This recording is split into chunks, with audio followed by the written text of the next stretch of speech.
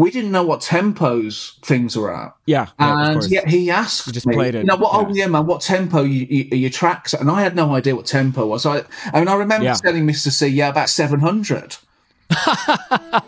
he thought I was taking the piss. I thought 700 was a pretty good sort of pretty high esteemed number, a ballpark figure for a BPM. I think Christopher played and like his MPC broke and like it deleted everything on it. And then he just poured like his whiskey all over it and like threw it on the ground, like smashed it to pieces. That tour was horrible because I flew to Nashville. Ren was living in Nashville at the time. Yeah. So I flew to Nashville and nobody had any money.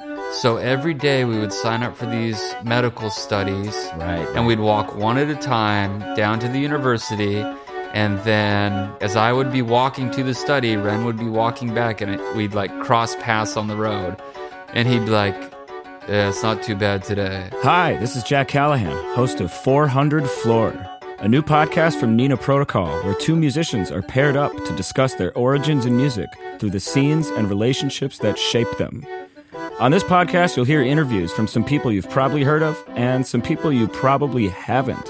But through each conversation, you'll gain insight into the context and communities that are foundational to any music culture. Corey, I remember there was this era, mid-2000s, late, where we would hang out in New York and Brooklyn, and you would just, like, pitch me art ideas, basically. Yeah. And it was almost like you were, like, waiting to see which ones made me laugh. No, totally. Or like, it's like being a stand-up. We did a trio opening for Lou in Northampton. Yeah. Yes. We got applauded off stage. It was terrible. Truly awful. People were like done with it and they were just like, so bad. Lou came out and he just said, I really like that kind of stuff, guys. My parents confronted me and they were like, Mike, what's going on? You get 10 packages a day in the mail.